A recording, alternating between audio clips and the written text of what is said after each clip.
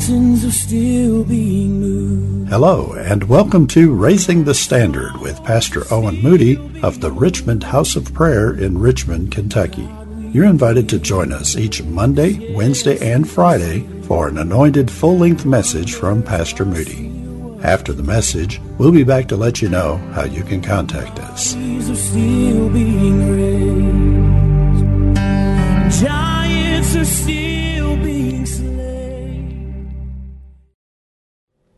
On this podcast, Pastor Moody brings us a message entitled, A Day of Good Tidings. His scripture text will be taken from the book of 2 Kings, chapter 7, verses 1 through 9.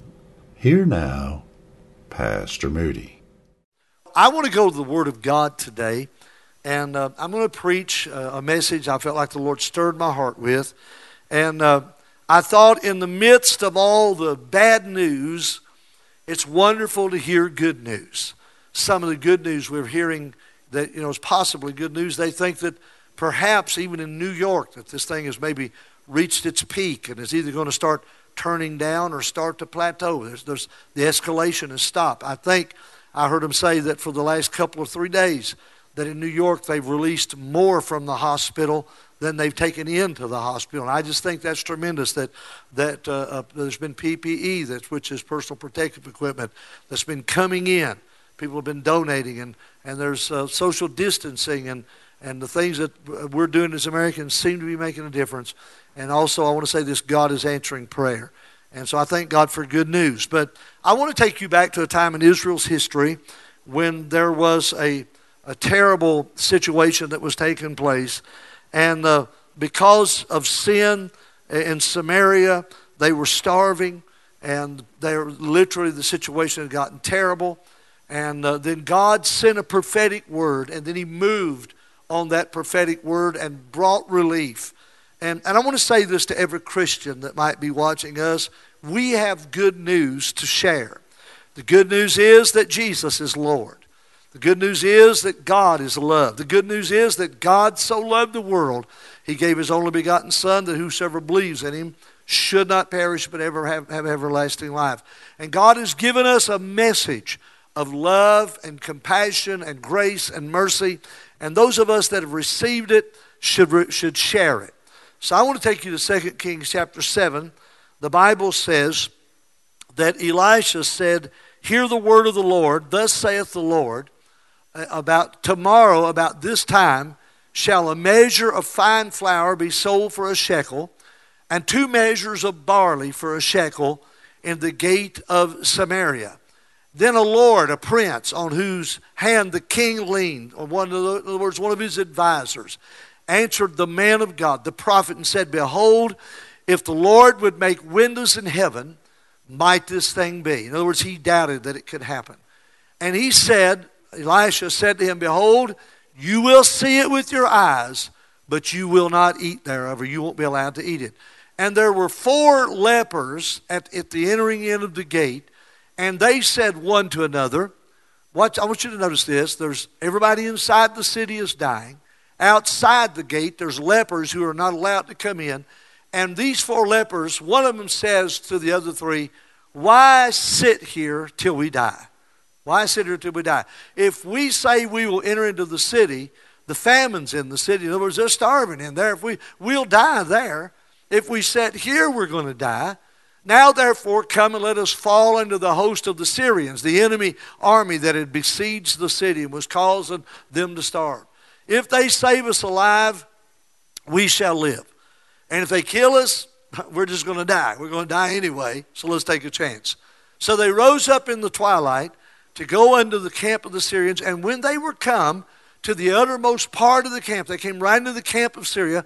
Behold, there was no man there. Here's why. The Lord had made the host of the Syrians to hear a noise of chariots and a noise of horses and a noise of a great host. In other words, when these 4 lepers were walking into town, God turned up the volume, amplified, multiplied their feet to sound like an invading army.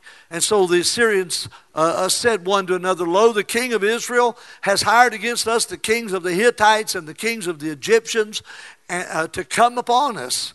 Wherefore they arose and fled in the twilight and left their tents and their horses and their donkeys and the camp as it was, and they fled or they ran for their life.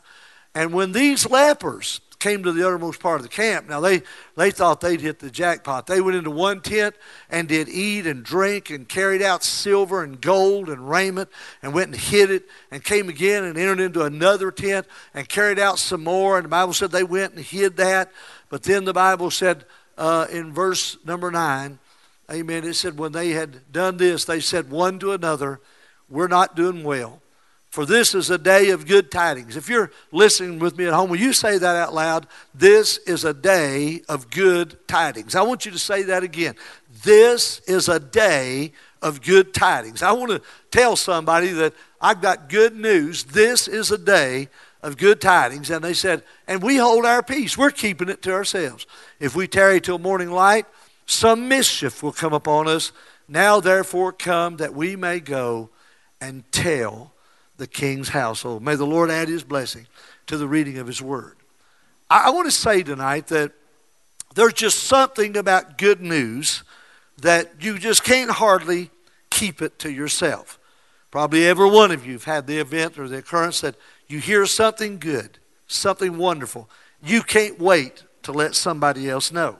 In this story, the Syrians had besieged Samaria. In chapter 6 and verse number 24 and following, it said they had besieged the city, and there was a great famine in Samaria, and they were selling donkeys' heads, and they were eating dove dung or bird manure. They were selling it for pieces of silver.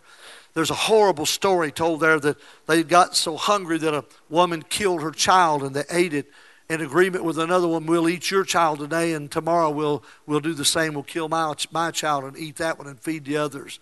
And this woman comes to the king and tells him this story and said, yesterday we ate my child and we're supposed to have hers today, and she's hid the child. And the king ripped his clothes and put sackcloth on and said, this is an evil that's come upon us. And he began to blame the man of God.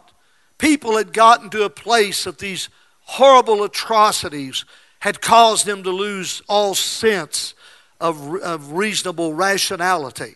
We've been seeing things on the news across America where people, yesterday somebody attacked a Walmart employee over toilet paper. Another one sprayed Lysol in the face of another employee because they told him they were only limited to so much that they could take. And we're reading things, not as bad as what I've read to you from the Bible, but people are beginning to become irrational because of the anxiety and the stress. And I'm not blaming those people. I'm just saying that this is a day of stress and a day of fear. And the Bible said that fear has torment. And people are being tormented, especially those who don't know the Lord. I want to say that. Those who don't have the peace of God that passes understanding. I tell you, this has been a stressful time upon all of us as we've been concerned and praying and worried, about our loved ones and about family members and church members as we hear about them needing prayer and being concerned maybe that they've had to take the test. And I want to thank God that we haven't had anybody in the church to test positive for that, but we've had some that have taken the test. And so Elisha here in the middle of this bad situation, he gets a word from God. And I want to say this today. I want to say this and challenge the church that the answer to the circumstance that we're in is for us to get a hold of God, for us to pray and seek His face and get a word from the Lord. And God is speaking through the mouths of prophets and through the Word of God and by the Holy Spirit that good things are on the horizon. And so Elisha begins to prophesy, and he says, listen, within 24 hours, God is going to open things up. And so God was going to use these 4 lepers. And I want to say this, these 4 lepers, I believe, and some of you Bible students and others might want to study this out, that this was Gehazi and his sons. You remember Gehazi, he was Elisha's servant. And when Naaman came and they went down to the Jordan and he dipped in the Jordan and came up clean. And when he started to leave, he went to Elisha and offered him gold and offered him raiment. And Elisha wouldn't take anything. And Gehazi followed after him and lied to him and said, my master told me to get some gold and get some raiment. And when he got back, Elisha said to him, the leprosy that was on Naaman will now be upon you and upon your children. But we find in 2 Kings in chapter 8, we find in the next chapter that there's a day when the Shunammite woman comes back to reclaim her land, the one that had prepared the place that took care of Elisha before all of this happened. She comes back, and Gehazi is standing back in the palace with the king as a spokesman.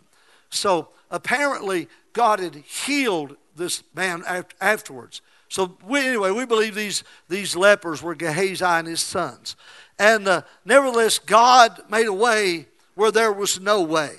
And when these lepers at first walked into the camp of the Assyrians, and they found all the gold and all the silver and all the food, all the favor and the goodness of God. Can I say this, that perhaps this may be why the Lord is allowing us at this season to have a church building that's closed up. Because for many years, many times the church, I'm afraid, has been guilty of just taking in the goodness of God and the favor of God and the good preaching and the messages and the healings and the miracles and all that God's done, and just kind of hoard it up and keep it to themselves. And these lepers were, they were only concerned with self and satisfied to be selfish. But then realization set in. And I want to say this. They all of a sudden had an understanding that we're not doing well because this is a day of good tidings. I want to say this, that the prosperity of God, the tremendous prosperity that God allows us to enjoy, even as Americans and as Christians, is never intended to be for selfish gain. Paul the Apostle wrote to the church at Philippi in Philippians chapter 4, and he said, you Philippians know also in verse number 15, that in the beginning of the gospel, when I first started preaching from Macedonia, no church communicated with me as concerning giving and receiving, but you only. In other words, you were the only ones that sent me any offerings to help me. For even in Thessalonica, you sent once and again to my need, to my necessity. Not because I asked you for an offering or desired a gift, but I desire fruit that it may abound to your account. I wanted to be able to see that your heart was right with God. But listen to what this preacher says. You'll hardly ever hear preachers say this. But I have all. I have plenty.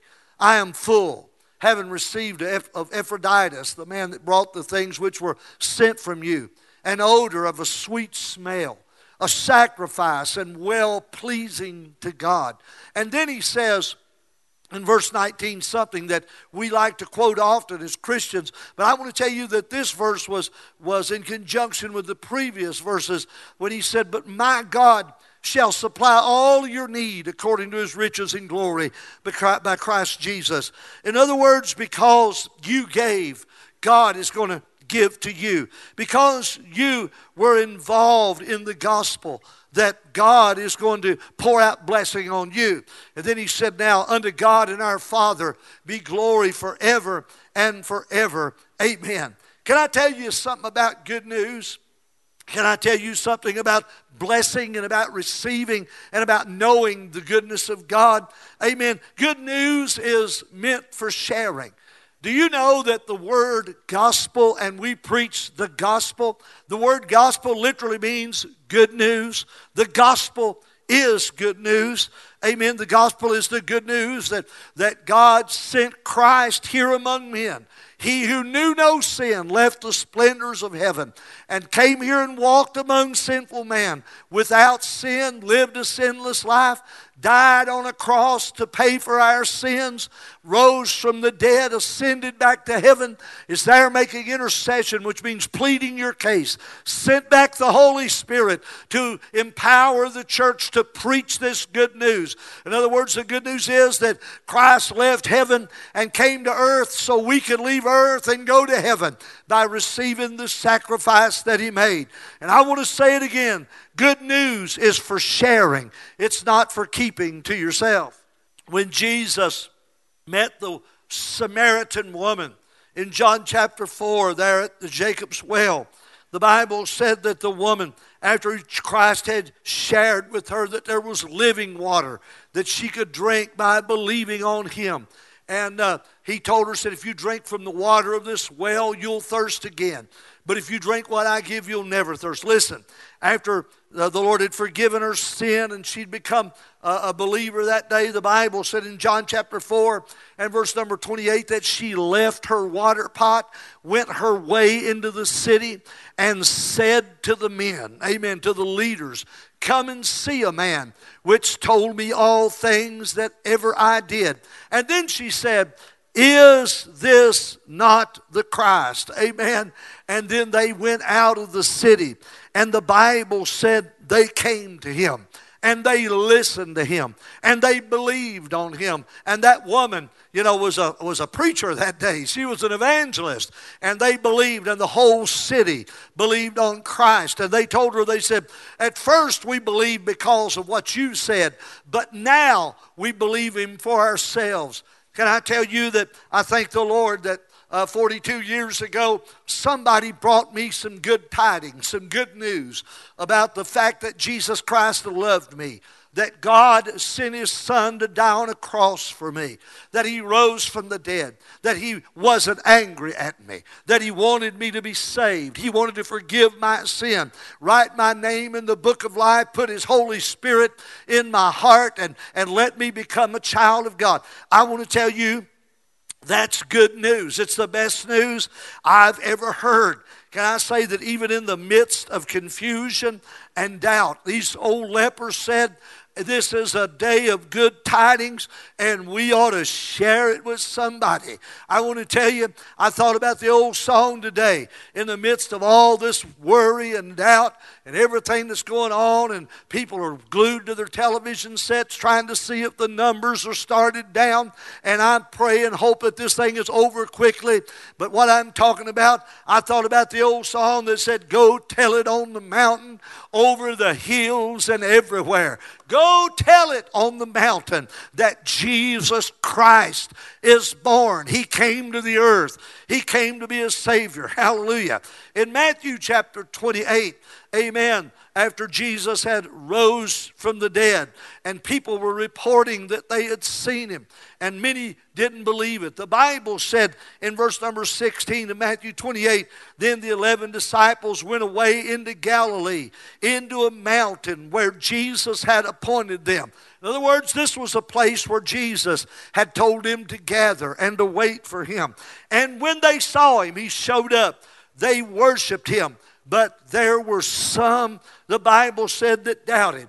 And Jesus came and spoke to them, saying, listen, all power is given unto me in heaven and in earth. Hallelujah. I'm talking about a risen Savior now, folks, that death couldn't hold him. And then he said, go ye therefore and teach all nations, baptizing them in the name of the Father and of the Son and of the Holy Ghost. Hallelujah. Amen. And when I started to think about this, that Jesus said, go ye therefore to all nations. Good news is for sharing. Good news, listen, is not for keeping to ourselves. He said, teaching them to observe all things, whatsoever I've commanded you. And then he said, lo, I'm with you always, even to the end of the world. Can I tell you, that means if you involve yourself with sharing the good news, amen, of this gospel, of the hope that's in Christ. I want to say this real quickly. I have been so pleased that since we've been live streaming, our views on Facebook, our views on the live stream, the responses that we've been seeing, that we've been getting, the calls that I've been getting from people who are not church people, who are unsaved, asking me, Pastor, what's all this mean? What's all this mean that's going on? And there are others, that are saying, well, doesn't mean anything scripturally, it's just a virus. But I want to tell you, amen, in Matthew 24 and Luke 21. Back in Isaiah, God's word declared, amen, that there would be a time that diseases would spread across the land, and earthquakes and pestilences and locusts and all these things. They're in the news every day. And I'm not going to stand up here and try to tell you I know when Christ is coming. But I can tell you I know this. He said when you see the budding of the fig tree, you can know that summer is nigh. When you see things beginning to happen that's prescribed in the Word of God, amen, it's time for you to turn your heart toward heaven and get ready to leave this world. Not only that, but this virus ought to tell every one of us, you can get sick walking down the street, going into a grocery store, doing the things that you do every day that you wouldn't think were dangerous. There can be something spreading that can put your life in jeopardy. I want to tell you the reality is the Bible said it's appointed unto man once to die, and after that a judgment. And the Bible said that none of us are promised tomorrow, just today. Can I tell you what that means? It means you're going to die. There's a good chance it'll be today. If not today, it will happen one day. And you can keep putting it off and trying to disregard it. But I'm here to tell you, Jesus said, if you live and believe in me, you'll never die. And though you were dead, yet shall you live. What's that mean? This body may go the way of the grave, but the spirit, the soul, the eternal part of man is going to live forever if you know Jesus. And that's good news. And this is a day of good tidings. Hallelujah. Why don't you just take a moment and shout right there if you're a child of God. Amen. Because God is letting us know, amen, that this is real. In 2 Corinthians 4 and 3, the Apostle Paul said, listen, if our gospel is hid, church, it's hid to them that are lost. This is a day of good tidings, a day that we ought to be sharing the good news. Amen. In the book of Job, in his calamity, there was a young man who came as Job's friends, his comforters, sat, and they just talked and talked and talked about what all that Job had done wrong. And in Job chapter 32:15, there was a young man by the name of Elihu, and this sort of explains what I'm talking about, how he felt. He said they were, in verse 15, he said they were amazed, they answered no more, and they finally quit talking. And when he said, when I had waited, for they spake not, but stood still and answered no more, I said, I will answer also my part. I will also show my opinion, for I am full of matter. The spirit within me constrains me. Behold, my belly is as wine, a bottle of wine that has no vent. And in those days, wine was put in vessels that were made out of skins, and if they weren't prepared and vented, they would explode. And he said, my belly is like a wine that has no vent. It's ready to burst like new bottles. I will speak that I may be refreshed. I will open my lips and answer. And I want you to understand me. He was going to say the wrong things too. But what he was saying was, I just can't keep this to myself any longer. And that's the way I think Christians ought to be. We cannot keep this word of God to ourselves any longer. We need to open it up and we need to share it. We need to preach it. We need to tell people exactly what God is doing and why they need the Lord in this day. Jeremiah 20:9. Jeremiah got to a place he'd been persecuted and tried and in prison and mistreated. And he said, he said in verse number 9 of Jeremiah chapter 20, he said, I will not make mention of him nor speak any more in his name. I'm just done. I'm done preaching. I will tell you, there's been times in this ministry of 42 years that sometimes I've felt like I'm just going to sit down beside the wayside and quit and wait till he comes back. But he said, this word, his word, was in my heart as a fire shut up in my bones, and I was weary with forbearing. In other words, it wore me out. I could not stay. In other words, I could not be quiet. I had to start talking and telling somebody about Jesus. You can't keep it quiet when you know the truth of God's word and he's put it in your heart. Amen. In Acts chapter 4 and verse 18, the Bible said the disciples had been doing miracles and they've been preaching the gospel. And the scripture said they called them and commanded them, the priest did, the high priest and the council, and said, don't you speak at all, nor teach in the name of Jesus. We don't want to hear any more about Jesus. But Peter and John answered and said unto them, whether it be right in the sight of God to listen to you more than unto God, you be the judge of that. He said, judge ye. And then they said, For we cannot but speak. I have to tell somebody the things which we have seen and heard. You see, there's something that as a Christian that ought to drive you to let people know. You know, Peter said we ought to be ready if anybody asks us concerning the hope that's within us. What is it about you Christians? You seem to be able to just go through things. You seem to be able to just keep looking up and looking on. Peter said, be ready if any man asks you concerning the hope that's in you. And this hope is born of this gospel of Jesus Christ. You know, many years ago I thought about a scripture and a message that I preached out of the book of Amos. And Amos said it like this in Amos 3:8. He said, the lion has roared, who will not fear? The Lord God has spoken, who can but prophesy? Who can stop talking when God has said something? When God has revealed something? You see, Jesus said in John chapter 9, he said, I must work the works of him that sent me while it's day, because the night's coming when no man can work. You understand? The church has a responsibility to share this gospel. And for the last several years, the church has become this seeker-friendly organization that's just trying to build mega church, and that's all right. I thank God. I wish we could build churches that hold millions, and they'd all be filled. But I want them to be filled with people that are truly saved, people that truly catch hold of the Great Commission, people that are truly understand that God didn't just save us and bless us and prosper us so we could just be like those 4 lepers at the first and start carrying it home and keeping it for ourselves. But we got to be like them and say, this is a day of good tidings. We've found the Lord, we've been saved, and the world's going to hell, and we've got the answer. And we need to be the ones telling them. You see, I want to conclude with this. The church has got to be compelled by love to do what it is we do. Paul wrote to the Corinthian church in 2 Corinthians chapter 5. And if you want to do an interesting Bible study while you're at home and shut in these times, you get your Bible out and read 1 Corinthians. You'll find a dysfunctional, disorganized bunch of people that Paul was writing scathing letter to just remind them what they need to do to get themselves in order and be what God wanted them to be. Then you read 2 Corinthians and you find out that this was a church that had turned the corner and they had things going right. And they were and Paul's really just kind of letting them know you people found the answer. And then he says in 2 Corinthians 5:14, he said, the love of Christ constrains us. It holds us to what we're doing, because we thus judge that if one died for all, if Jesus died for everybody, then all were dead. Let me make that clear. If Jesus came to save the world, then the world needed a Savior. If Jesus came to die for us so we could live, we needed to embrace him because we were dying and we were going to hell. Because the Bible said all have sinned and come short of the glory of God. And the wages of sin is death, but the gift of God is eternal life.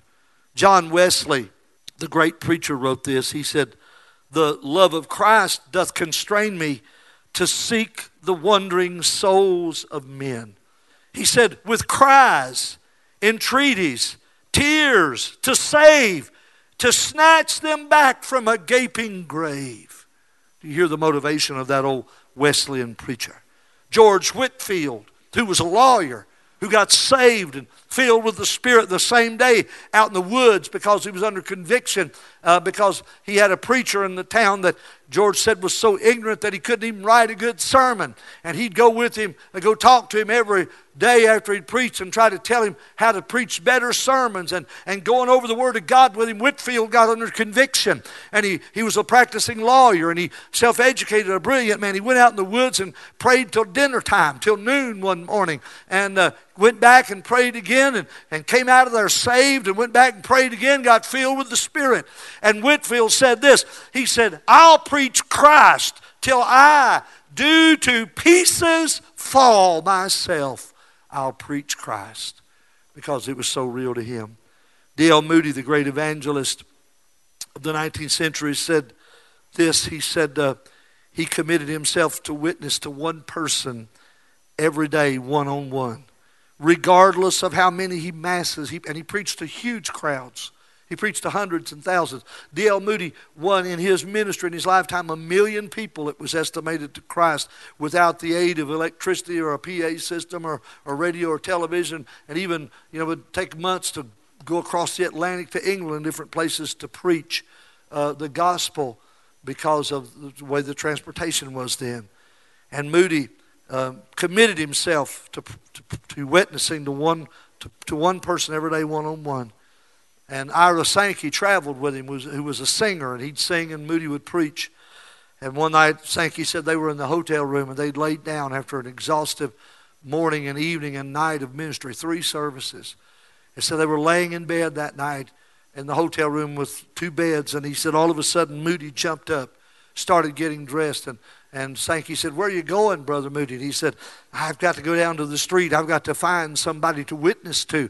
I haven't witnessed to anybody today." He said, "Sir, you've preached to hundreds." He said, "But I haven't witnessed to anybody." It was pouring the rain. He stood in the door of a hotel. A man came down the street in Chicago where they were, and pouring the rain, and said he ran under his umbrella and said, "Sir, may I share your umbrella?" He said, "Well, sure." And they were walking along, and Moody asked him, said, "Sir, have you received Christ? Are you a Christian?" And he said, "I rather think that's not your business but mine." He said, "No, sir, it's my business. I'm D.L. Moody, and I'm an evangelist, and God's called me to win souls." He walked with that man down the street, led him to Christ, got him saved, and then the man walked him back to the hotel. You see, this is a day of good tidings. This is a day that we must share the good news, amen, that Jesus saves. God loves you. He cares for you. He knows what you're going through. The Bible said perfect love casts out fear. And I know you may be watching me, and you may be distressed, and not just of the fear of catching the virus, but also the fear of losing your job. I've already heard of one prominent restaurant here in Richmond they say is not coming back because they can't recover from this. And that means jobs lost. And I know that's just the tip of the iceberg.